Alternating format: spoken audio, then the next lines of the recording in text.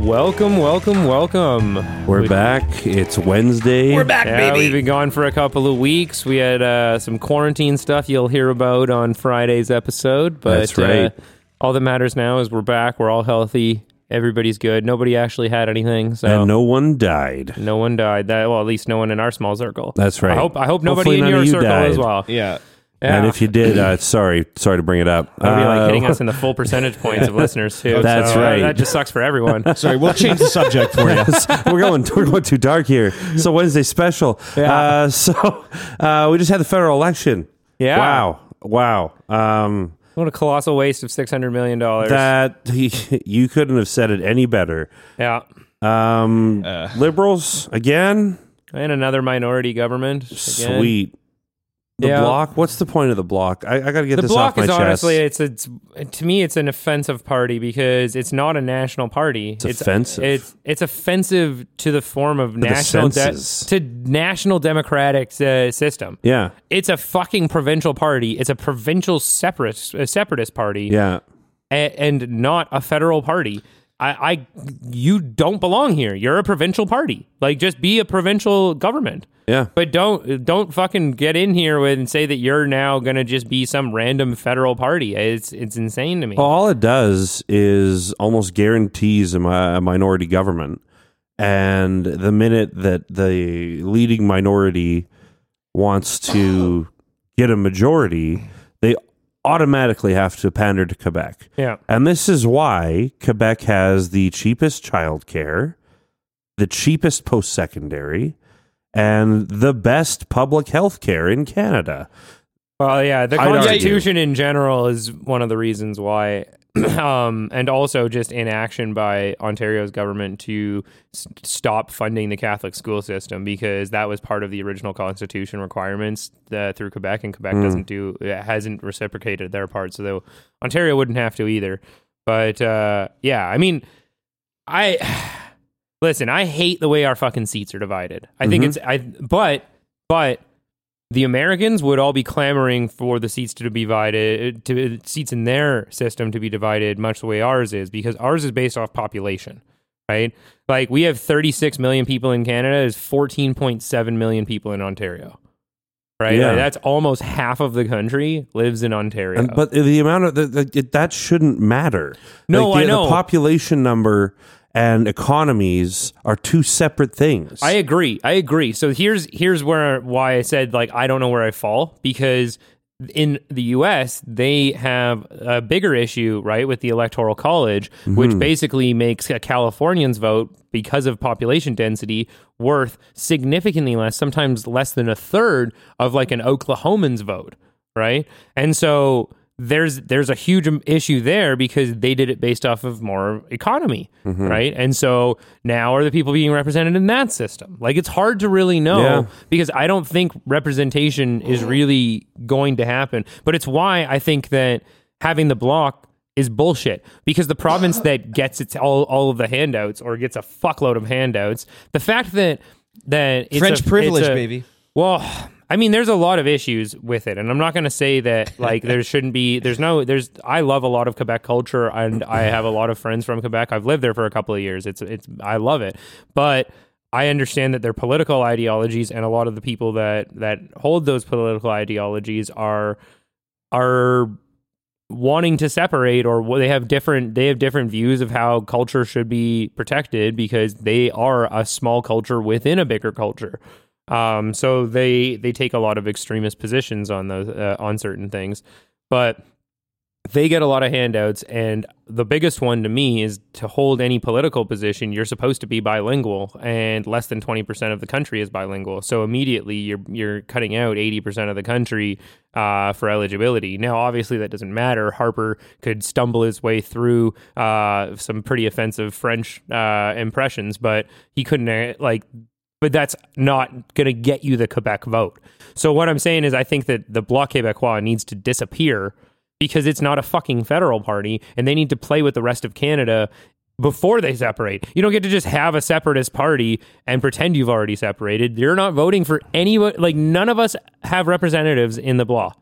Like, we can't make a Bloc government. You can't win. All you're doing is taking votes from conservatives, liberals, and NDPs, right, where those actually matter, and preventing us from having a functioning government. Right? And the other thing that pisses me off is when you look at the percentage of votes, the Bloc has more than double the seats that based off percentage points than do the NDP. NDP had significantly higher voter turnout, and they have fewer seats than the Bloc do. So, and it's just because of how their vote was spread out across the country. But that's why it's even more important to get rid of the Bloc Québécois. It's such an absolute waste of political capital. I think in the next election, I'd be shocked if there wasn't a Wexit party.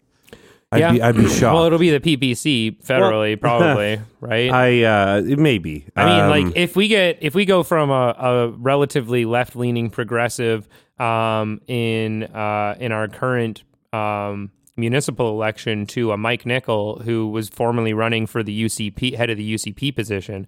So then we would have conservative here, and then we have the chance of also having a UCP funded mayor coming out of Calgary. The entire of Alberta is now a incredibly fiscally irresponsible version of conservatism. They're not conservatives. Well, they're the United Conservative Party.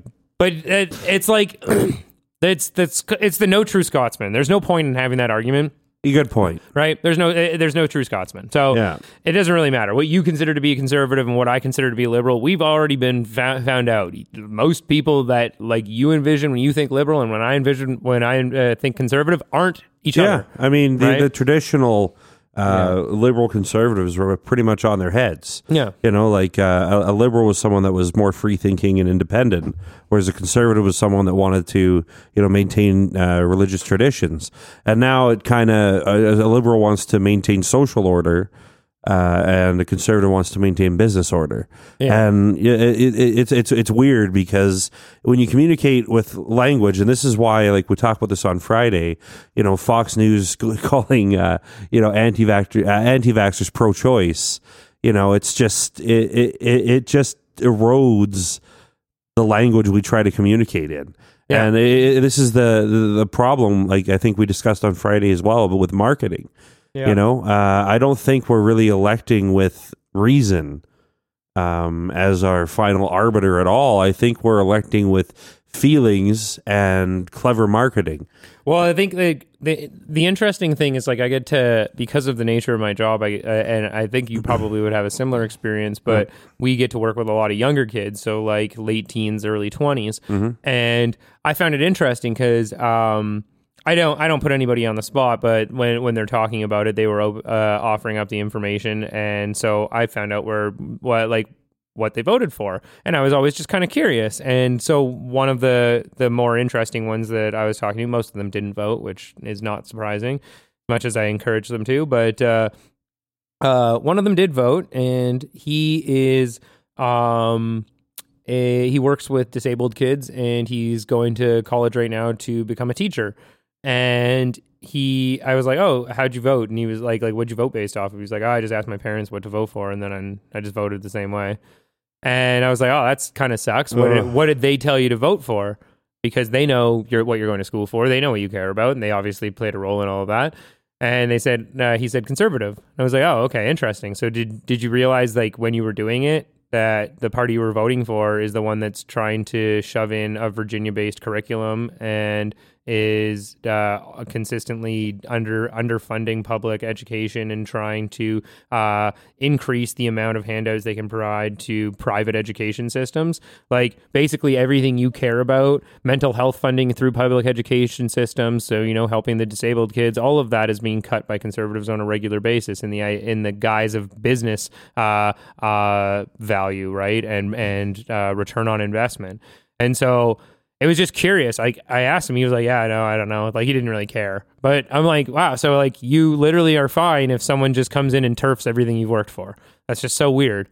And it struck me. And I came up with a narrative to try to explain the difference between how I view people in BC and people in Alberta and their understanding of politics across the board, because I see I see us as very similar through the 80s and 90s. Like our populations were expanding, and yet we were still ignored federally. We still are, right? And so we were getting more and more power. We were starting to become more and more of these actual like full functioning provinces. We started to have our own businesses instead of just like carryover laws and all that. They started importing oil from a country that, stones women to save money. Well, that's Quebec, yeah. But before all of that, what happened was actually it does connect to oil though. Mm-hmm. BC had no natural advantages. They were incredibly reliant on the rest of the country. Alberta had natural advantages. So one of the things that happens with the oil fields is that it actually created wealth, not just with the educated class. It actually created a weird divide. Most of the middle class or middle education, I would say, didn't actually profit a huge amount off of it. They did by their investments and through land ownership and things like that. But it was actually the people who were willing to risk their lives to work on the oil fields made a shitload of money, and the CEOs and executives made a shitload of money. So but what it did was it created a massive pocket of people who never actually had to care that they were being ignored by the government because they were fine. They had everything taken care of. BC at the same time is equally as ignored, right, by the federal government, maybe a little more so because they don't have the same profitable oil coming out of the ground, and so the people there focus on taking care of each other and increasing their education and socializing and political education. And it's why when you there is a lot of ignorance. I'm not going to say ignorance doesn't fly in both ways. Yeah. But what I'm going to say is people in BC, when you ask them why they voted for a party, they'll tell you. Whereas the answer you get here, from my experience, and I've been asking quite a few people, the answers are typically pretty shallow and stereotypical, whereas in BC, a lot more thought seems to have gone into it. And I think it's because they grew up more getting fucked or more aware of the fact they were getting fucked. And Alberta's just waking up to that now and also now broke.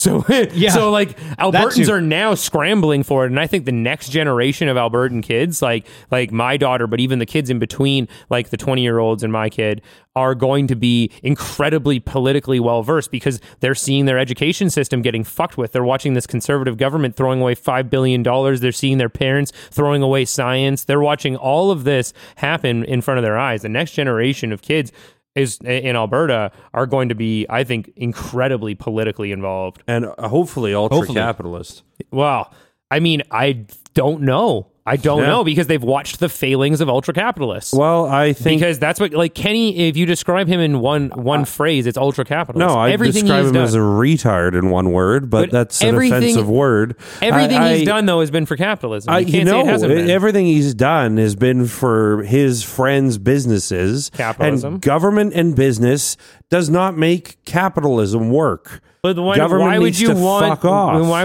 and let businesses all of the fail. kids that are ideally going to be politically engaged to be hardcore capitalists then?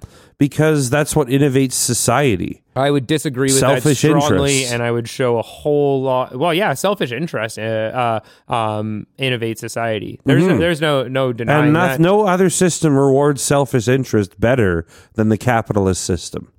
No other system denies people the amount of free time to actually explore self-interest more than the current iteration of capitalism. Do you mean the oligarchy we live in? Yeah. Okay. I agree with that. But this is the end game. We can't turn it back. We can't go back to 1970. We can't just turn off smartphones. You know what's crazy? There's a crazy statistic I heard. In 2011, the percentage of westernized people that had smartphones was 35%. 35%. Now, we've talked about the Dunning-Kruger effect before. The Dunning-Kruger effect, just to jog everybody's memory, is the psychological effect that was discovered, I think, 5 or 6 years ago, that when somebody knows nothing about a topic, they are fine to be ignorant about that. They acknowledge as such, right? More often than not. But when someone knows something about a subject, they will immediately think that they know more than the experts. And the experts are less confident in their knowledge than do the people who know very little. Well, because they're scientists. There's never facts. Well, yeah, but that's what I mean is the more you learn in science, the more questions you have. That's exactly it. When you only know a little bit, right, you end up being more confident. But that's not just in science, that's in everything. It could be about an actor's life. You could watch somebody who watches Good one point. documentary about LeBron James will claim to know more than his mother, right? Because, you didn't know about this championship game, this, that, or the other thing, or at least they'll think they can go toe-to-toe with them in conversation. That's the Dunning-Kruger effect. Fair. Right? And so I find that it's this little bit of knowledge right now that they're getting that's causing this like extreme overreaction that we're seeing. And I think that when it comes to the capitalist ideals, I think that we've gotten to the point now where we've gone so far from I think being able to recoup it. So basically, once we had the expansion of the smartphone, right, in 2011 at 35%, so 2019, 85%. So we managed to see half of, like a 50% uptick of the Western population got smartphones over the course of 8 years. 8 years. Mm-hmm. Now, here's the interesting one. They've studied social commentary or social studies on and psychological studies on the Dunning-Kruger effect since its discovery to try and see how pernicious it is. And the craziest one was, if you have your phone in your pocket or on your table or on your person, you are less confident in an expert's opinion and more confident in your abilities than if you do not. And it's by a massive factor of almost 30%. So if you have your phone on you, i.e. access to the internet, essentially, you are 30% more likely to argue with an expert? You are 30% more likely to distrust information coming from experts. I see. Because you feel the confidence of the research that you can do is going better to than their outweigh opinion. what they can do. That right there is... That piece of information was what made me realize that you can't go back. You can never go back. Because now everybody, it doesn't matter what expert comes out and says, you need to spend less time on this phone. They won't trust you anymore. You've lost the game. We can't win that battle. So we have to think about the next stage.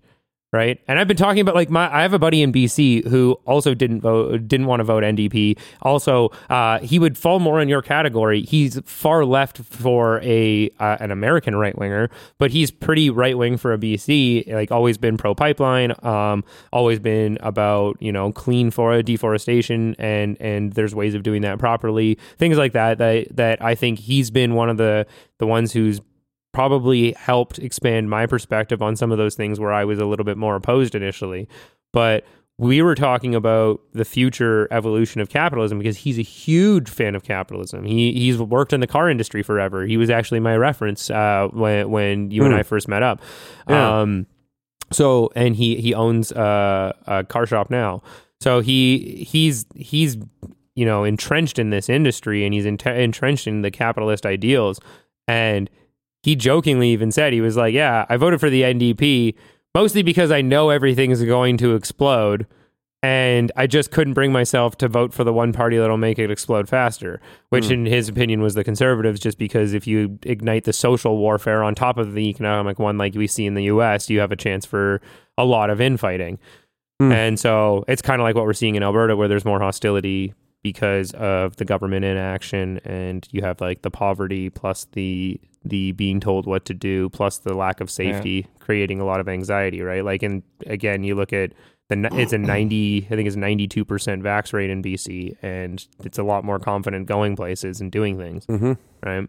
So, I mean, I think that we're in the end game. I think that we have to kind of I agree with you. Yeah. You said it. Oh. Yeah, there we go. There's the end game. Oh, you did it. I agree, and I see. I just look at the spending right now, the inflation right now at about 4.5% last I checked, and I imagine if this inflation takes off, which it will, we're going to be around 6% by the end of this year, which leads me to believe that if the government has any brain cells left, it would start to raise interest rates in order to stifle inflation. Now, I know they're saying, oh, we're not planning on raising rates, blah, blah, blah, blah, blah, but they could always enforce an Emergency Measures Act because this inflation's getting out of hand, and raise taxes and raise interest rates. And what would happen, people would immediately have to stop spending. But then all these people that have bought houses right now, and they're locked in at 2% over 25 up to 30 years. Right now, all you're paying right now, if you're not doing advanced principal payments, is the interest. Yep. Well, so you can go bi-weekly up, and you can sometimes hit some of your principal, but not a lot. But when rates go up and your payment triples, yep. How many people are going to be able to afford to live in these houses? And might I remind people, they were more than willing to help the renters in this societal struggle we just went through. They did almost fucking nothing for homeowners. That's not true at all. They had mortgage deferral, mortgage deferral. Mortgage deferral, great. So I get to pay interest on a payment I didn't make. What did they do for renters? They let them live rent free. How? They banned evictions. They banned evictions, yeah. So what's the incentive to pay? So they banned evictions, but they also banned mortgage deferral, which is in theory what you need that money in order to pay. But that affects your credit. You defer your mortgage, it affects your credit. You defer your rent unless they go to court. There was no penalty on the credit. Absolutely there is. I pull credits every day. People that deferred their car payments, people that deferred their mortgages. It was a penalty-free deferment that was open for a 12-month That's fine, window. But any lender that you're going to get credit from is going to see that and make a determination based on that you didn't have the funds. They could. I do think you're going a couple of stages later. So I do think that two things that are important to note that are different in Canada. No, I'm thinking that's probably going to happen about 5 to 10 years. Well, okay, but see, that's why I think that's actually a couple of stages later than where I think it actually needs to go, because there's one of two things are going to happen. So Joe Biden has a very strong chance of declaring insolvency. Like the United States is $27 trillion in debt, right? They added $7 trillion under Trump. They kept kicking their fucking debt ceiling ratio down the wall or down the road, and there's a chance that they become insolvent and they are completely and utterly fucked. So if that happens, there's going to be a calamity on a global economic scale that we've never understood before, because you've got a couple of things that they could do. One, they could just ensure that they're only paying their military to force other countries to continue to play game as usual. That's the only reason why the U.S. has the standard currency for the planet.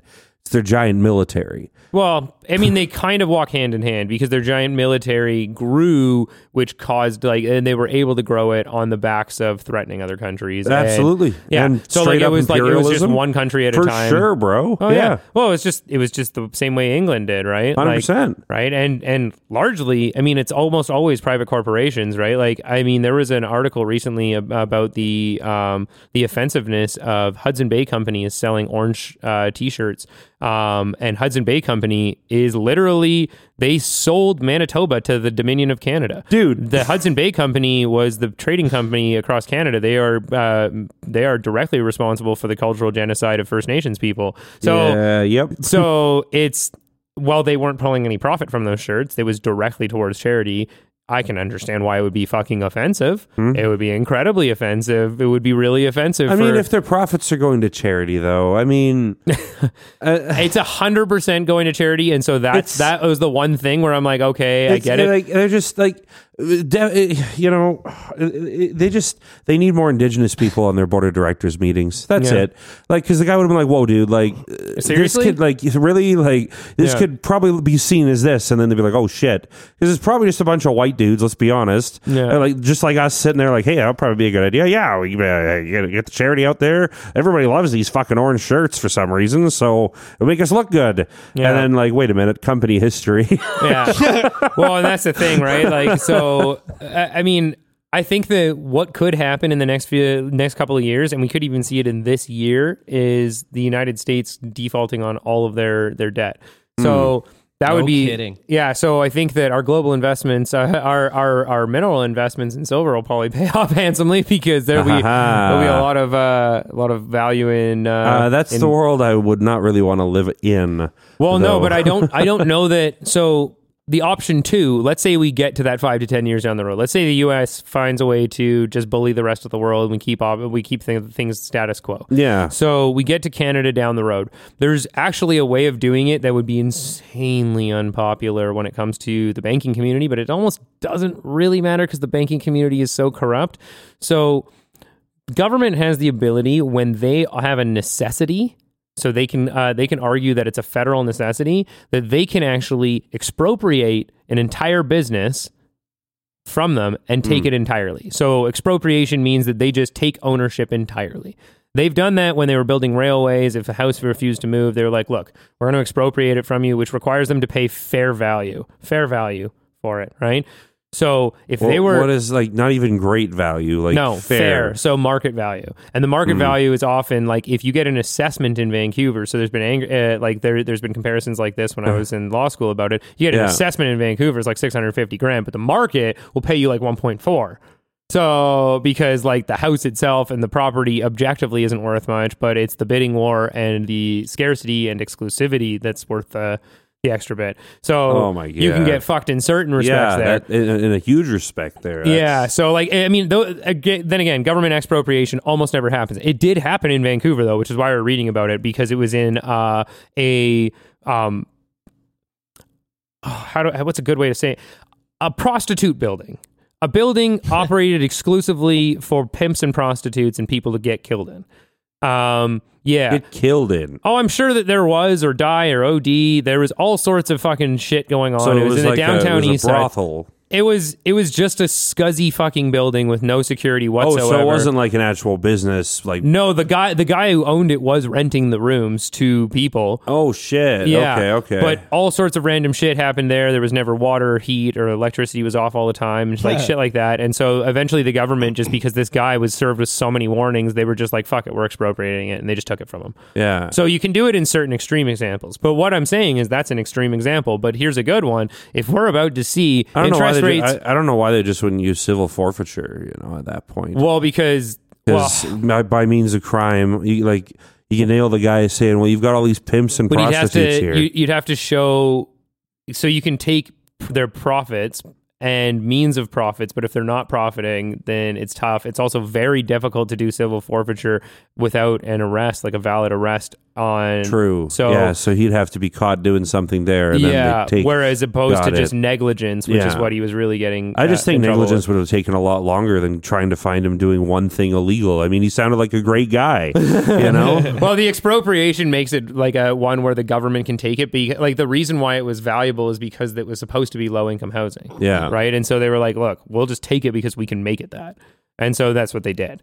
And I think in that case it worked out, but that could also work with they just went, Royal Bank of Canada.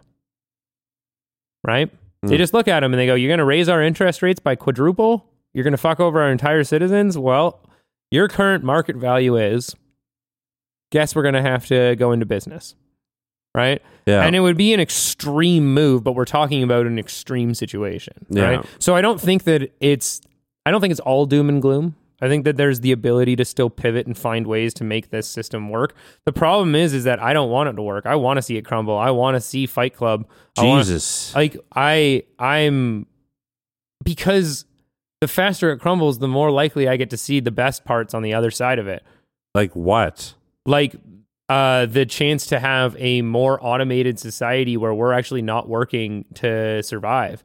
We don't owe the world anything. If society is going to crumble, nothing's going to be left. That's not true at all. Maybe when you're an old man in your 70s, things might start turning around again. But if society goes through the swings that you're discussing, where literally people are going to be displaced, or government's just going to straight up take businesses, it'd be a fucking disaster. There'd be blood in the streets in almost every major city, especially in the U.S. Yeah. And the violence would probably tear the country to a point where you wouldn't have to work for what you want. You just go take it. And if you can't take it, you hide. You know, the society becomes a big fucking game of hide and seek. Yep. Don't want to be in that, bro.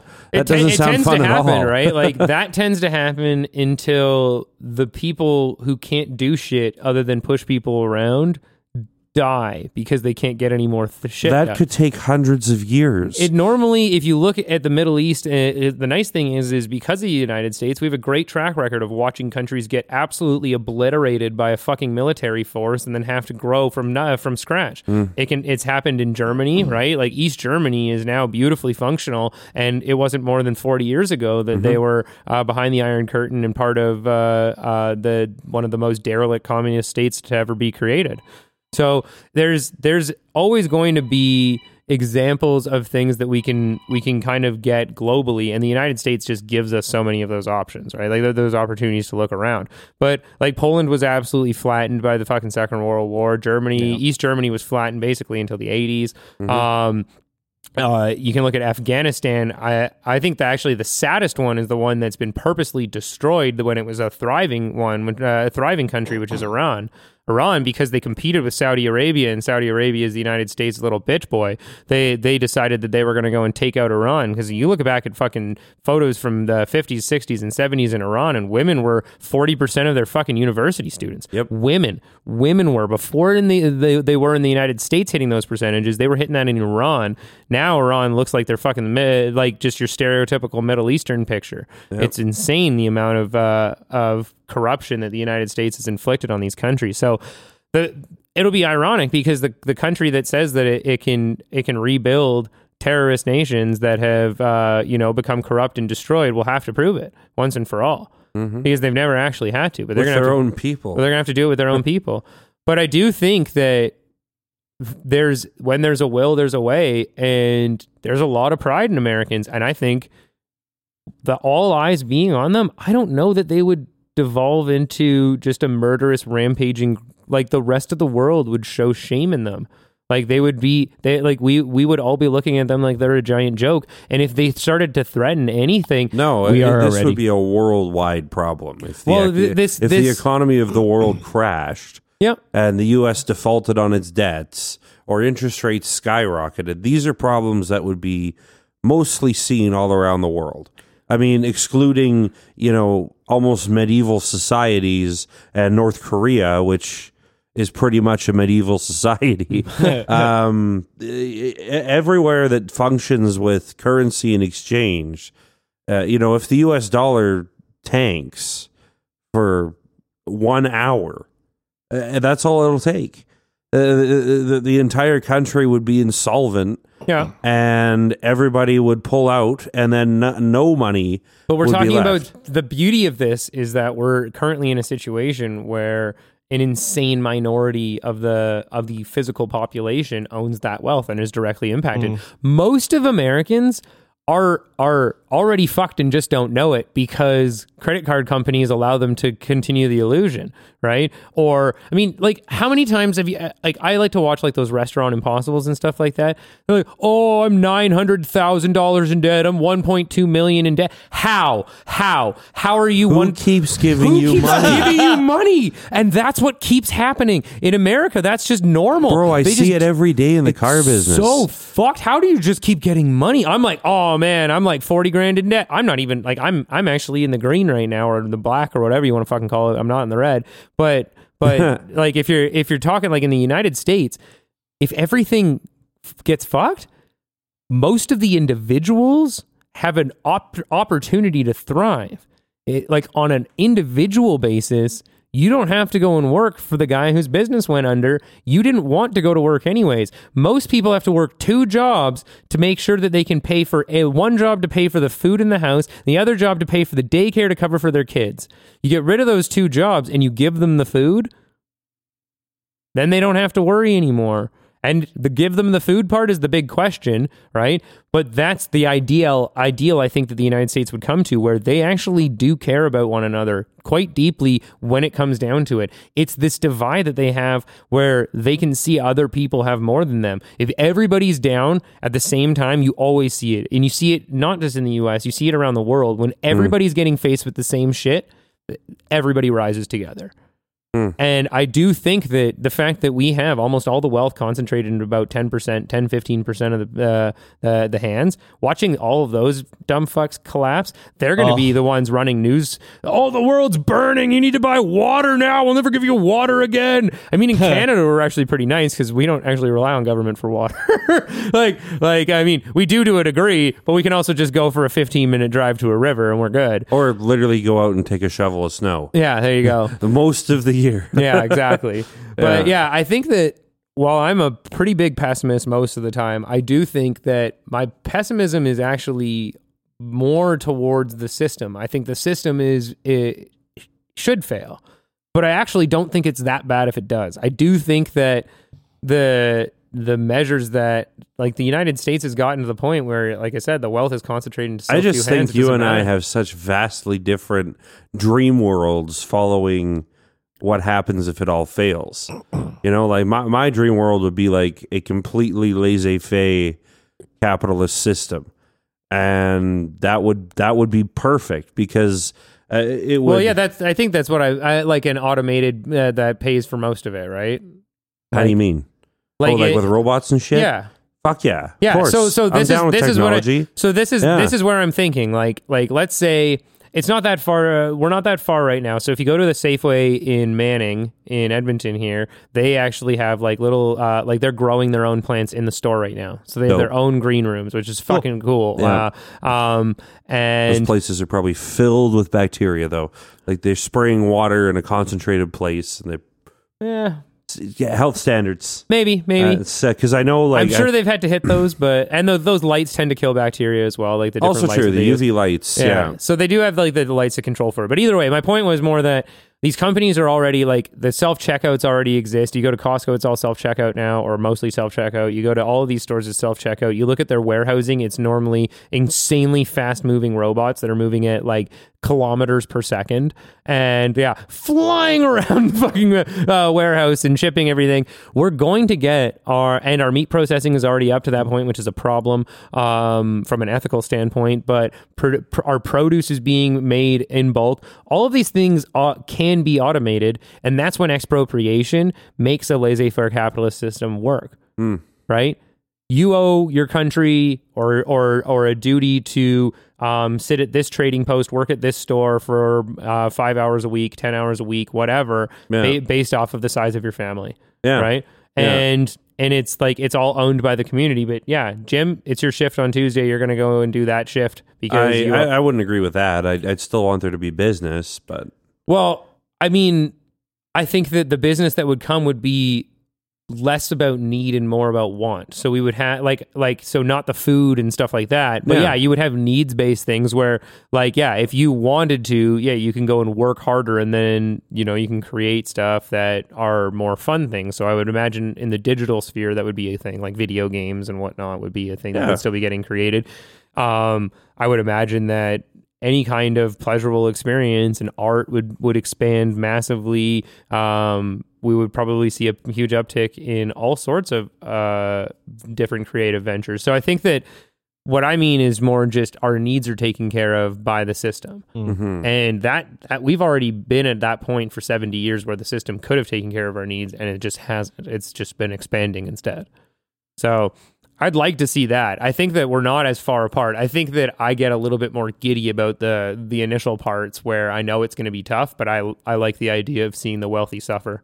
So I think that gives me pleasure in a way that maybe it doesn't for you. And maybe it's because you're a better person than me. But no, I was praying for Muskie's fucking rocket to explode. I feel like those things. I think it would just be funny.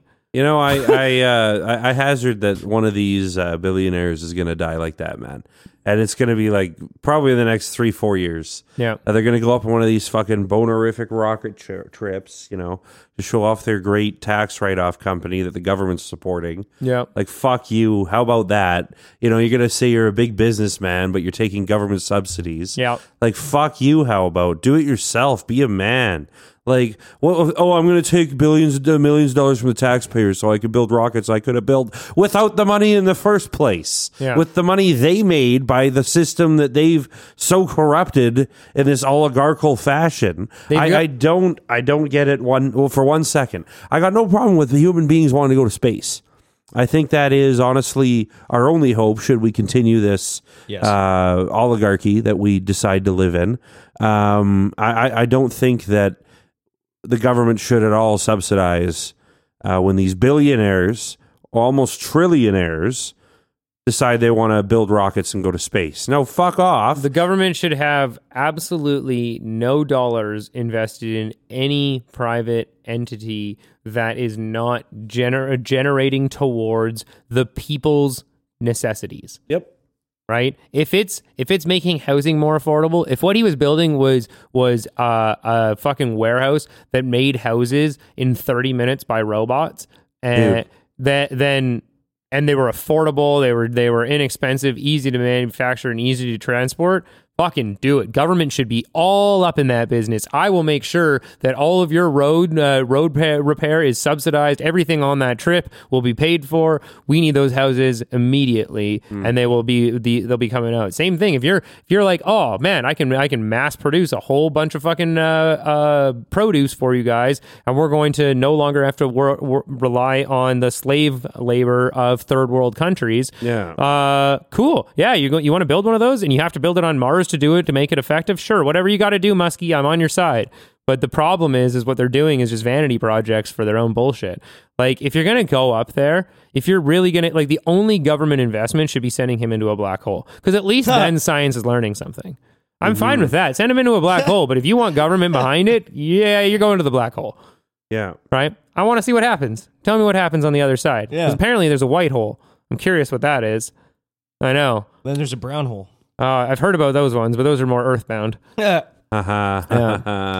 Hey. Uranus. Yeah. Sorry. But yeah, I don't see it panning out as colossally awful in the early years as I think you do. I think that there's a chance for it to be bad. I think that's the only direction we have left. I think humans, we've just started to give up what made us free and independent.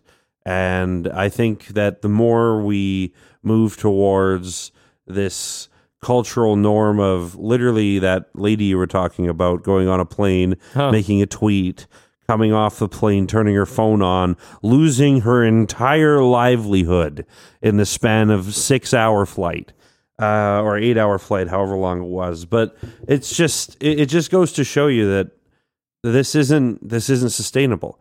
It isn't. It's not. Smartphones in general are not a good source of anything. We consume too much. We don't share because we refuse to, nor should we.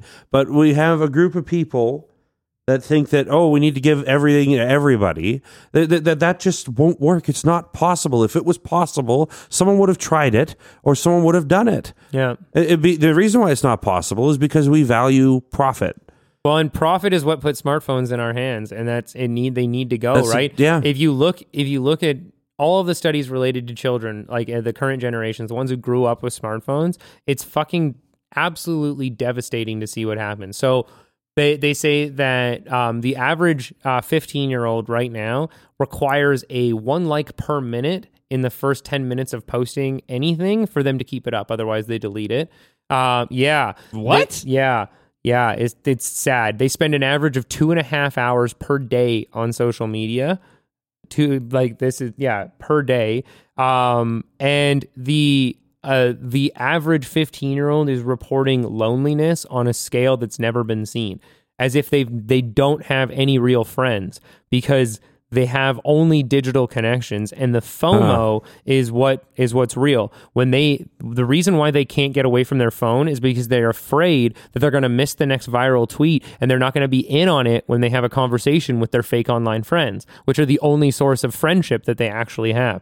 It's a depressing cycle that it's created where they don't actually have a social sphere. I wouldn't say that's every child. No, of course not. It's way more the middle class Western child, right? But that's those are the people who end up getting elected to run the country. So we need to make sure they're not depressed. We need to when they're 70, sure. Yeah, fuck, oh God. Yeah, that's another thing that needs to stop. There needs to be like a mandatory like retire at 60 or something when it comes to in politics. Like, come on. You're impacting social order. You have to be in touch with what's going on in society. Yeah. You cannot be Joe Biden or Donald Trump or fucking like on medication and collapsing people. On stage like Clinton. Yeah, there hasn't been a good like Obama was the fucking youngest one, and Mitt Romney was a pretty decent option too, minus the magic underwear. Obama, right? Yeah. Like you can't run for office if you believe in magic underwear. I'm sorry, like magic underwear. Okay, maybe I don't know the full story here. What's the magic underwear? Mormons have to wear some sort magic of underwear. Magic underwear. I think. Yeah, for whatever reason, man. It's a religion that was started by a 14-year-old boy that talked about Jesus' travels in the Americas and looking at Jesus is white. Stones inside of a hat and talking about the Nephites. Yeah, it's like I know far too much about that bullshit. But yeah, it's we built a boat big enough to house 2 of every animal. Yeah, and they didn't like cannibalize each other the minute the boat that they described also wouldn't fit 2 of every species of and beetle. Weird fact, they only had like animals within a 5-mile radius of the guy that wrote the book. I mean, why didn't they mention the zebras? Kangaroos. Yeah, kangaroos are pretty fucking cool. Yeah. Then didn't hear about kangaroos. Fucking penguins and flamingos. Oh, what about God, just didn't. Motherfucker dodo bird. I mean, everybody focuses on that. They don't focus on the fact that depending on which version you read, Abraham was somewhere between 500 and 850 years old. So, dude, what? Yeah. Sick. Yeah. So it's a good life. Yeah. It was a good life. People live longer back then because when with God, anything is possible. Yeah. Like, fucking get out of your head there. Like, I just, yeah. I don't Yep. know. Yeah.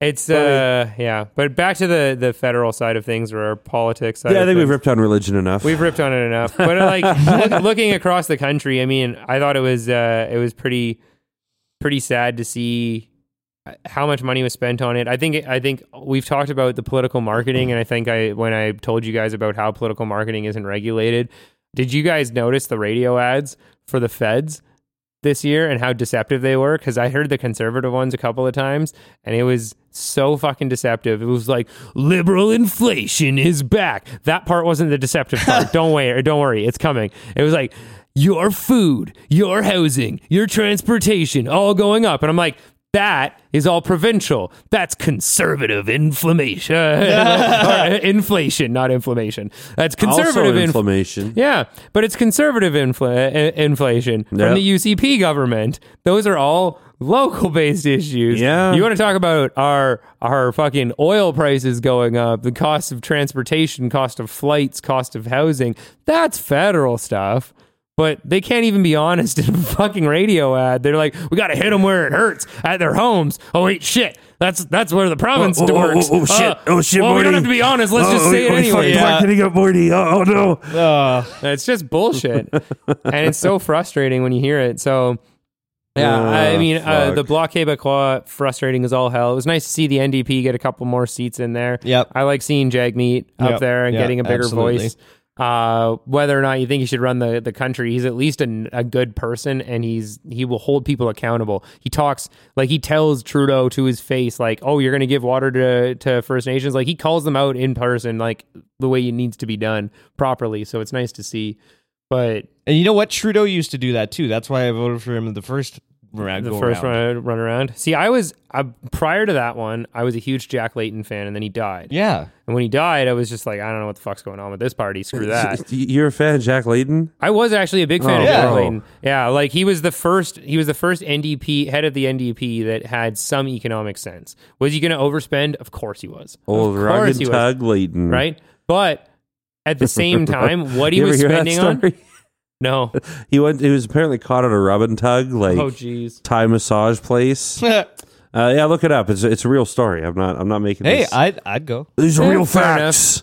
I mean, that doesn't play on, but doesn't really play into his fiscal responsibility side of things. Like, I don't really care about, like, I liked the show 2.5 Men. Don't care if he's got tiger's blood in his veins. Right. It's Like, also true. There's certain things that I can kind of separate. But I think the an two. entertainer and a politician should hold themselves to different standards. I think when it comes to ethics, for sure, but going to a rub and tug, like, how many good-looking politicians do you think can just get, like, so the interesting thing from a politician standpoint, legally speaking, because what makes Bill Clinton a rapist? Are you advocating? No. But what I'm going to say right now is there's a very unique situation for politicians and people of power. So, what made Bill Clinton a rapist in the Monica Lewinsky case and with multiple others is the power imbalance that he has as president and former president. True. You have a massive power imbalance that says, like, whenever you say, do you want to, or you going to do this, there's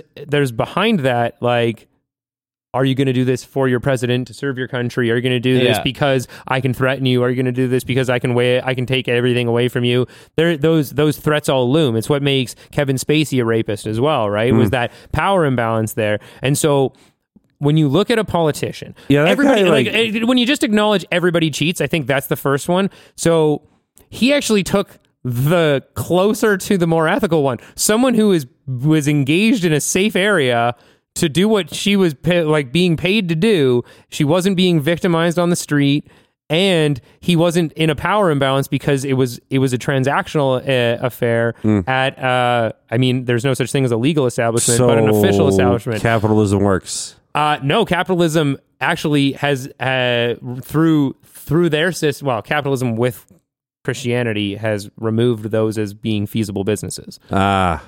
Because the West was all founded by brothels, and now they're whatever illegal. happened to those? Man, Christianity. It was generally, yeah. It was because, so socially, the reasoning is because in the 1800s, in the late 1800s, the women's movement couldn't move forward without the temperance movement. And so the temperance movement was like the Christian conservative movement. And so it was like the two-child white family, ideal household kind of standards where the man goes to work, woman doesn't step out of line, asks her how her husband's day was, all of that bullshit, right? So this is, and we're talking like pre-50s, we're talking like 1800s, where women have no right. They were covered their property. And quite literally in law in France and anybody who adopted the common law, or the civil law, they were called femme couvert, where if you became married, you no longer had responsibilities, but you also had no rights. So you had to just do whatever. So basically, there were arguments through Christianity that you don't hit people, how to treat people, things like that. There were some of the more flowery language was being taken out of the Bible by the temperance movement and saying, no, you can't do this. But what they were really advocating, they were saying it wasn't actually men who were doing it. They were drinking, and it was part of their evilness of drinking that made them do this. And so the temperance movement was all about trying to reduce alcoholism across the country. And so the women's rights movement, which there were two competing groups that were coming up at the time. But the women's rights movement, they actually had to sign on with the temperance movement in order to get people's attention, because men wouldn't listen to women unless it was their wife. And so you had to kind of get their wife to introduce them to the women's idea of women's suffrage and how that can also better society as well. And so women got a vote through temperance and through this social order. But what we saw was exactly that, was when you get rid of alcohol and you get rid of the sex and the extraneous activities, you're getting rid of the brothels, and what you're saying is you're calling them deviants of society, right? Like, it's when Jesus was no longer about what Jesus did, it became about other biblical stories, because Jesus was always healing the lepers, and he was hanging out with prostitutes all the time. Yeah. But apparently that was no longer a cool thing to do. So then you started to see all of them shutting down, because it was still like 1880s. You actually had the earliest recorded full salary, including healthcare for women operating brothels in New York. So I think it was New York or Chicago. I got to look back into it, but yeah. So they actually were earning an average salary equivalent today to $120,000 a year with full medical. Wow. Yeah. So like I mean, medical back in the 1800s, though, not great, but still nice. Especially if they measured your skull and determined you were going to be a criminal. Yeah. Good old phrenology. Or, I think we need to amputate it. It's smelling like cheese now. Yeah. Oh, man. Oh, God. And there was no anesthesia. Theory, there was no anesthesia. Well, it wasn't Just until have some whiskey. You want to know something terrifying? You want to know something absolutely terrifying? It wasn't until the middle of 2020 that scientists globally understood for the first time how how anesthesia works. We've been using it because it functions. We didn't understand what processes it was functioning on until last year. We've been going to sleep on a whim until last year. That's crazy. Absolutely fucking nuts that it's been that long. Yeah. Also, we just sequenced the human genome 4 months ago. Everybody thinks the human genome was sequenced in 2001. 85% was sequenced in 2001. We finished in April. Dope. Yeah, wow. 5 months ago. Yeah. Yeah. So what can we do with that? we can't really do anything. Oh. Yeah. Not yet. Okay. Not yet. I mean, Not maybe yet. with CRISPR, we can start creating mutants and then we can become the next X-Men. No, just make the FEV virus. Yeah. We need that, Yes. what's her face? That I want to be the virus. Yeah. Just be like, make yourself into. Speaking like of virus, I need to see that Matrix. Yeah, we got to watch that one. Yeah, exactly. I think that's it for today. Yeah, I'm we've pretty kind of gone fried. all over. Yeah. Yeah. And There's a lot to talk about. Just a It's a last little Wednesday. thing here. You guys back and forth on the societal collapse and the economy going. What if everything's just going to be okay? I mean, it could happen. I think the likelihood of that is ever quickly Shrinking. shrinking. Yeah. Okay. I think if we Okay. started making the right choices fast, we could stop, if not maybe slow it down even. But I don't see it. Yeah. You know what? That one internet blackout, that could be enough to remove enough of our carbon monoxide from the air to set our greenhouse gas emissions records almost instantly just by disconnecting us from because shipping we'd and have to transportation. use much more inefficient means to travel. Yeah, but we like, won't even be able to track the travel. We won't be able to track the transportation. We won't be able to actually send funds. We've been using digital currency, which doesn't actually exist. Yeah. Doesn't even exist. Well, nor does currency really. Yeah. Well, that's why I collect silver and gold, platinum. All right, guys. Well, we hope you have an awesome couple more days here on Hump Day, and don't forget to tune in on Friday. We'll go a little bit into why we were gone for a couple weeks and a couple other things. Yeah. Yeah. Well, thanks for tuning in and Have a good one. have a good one.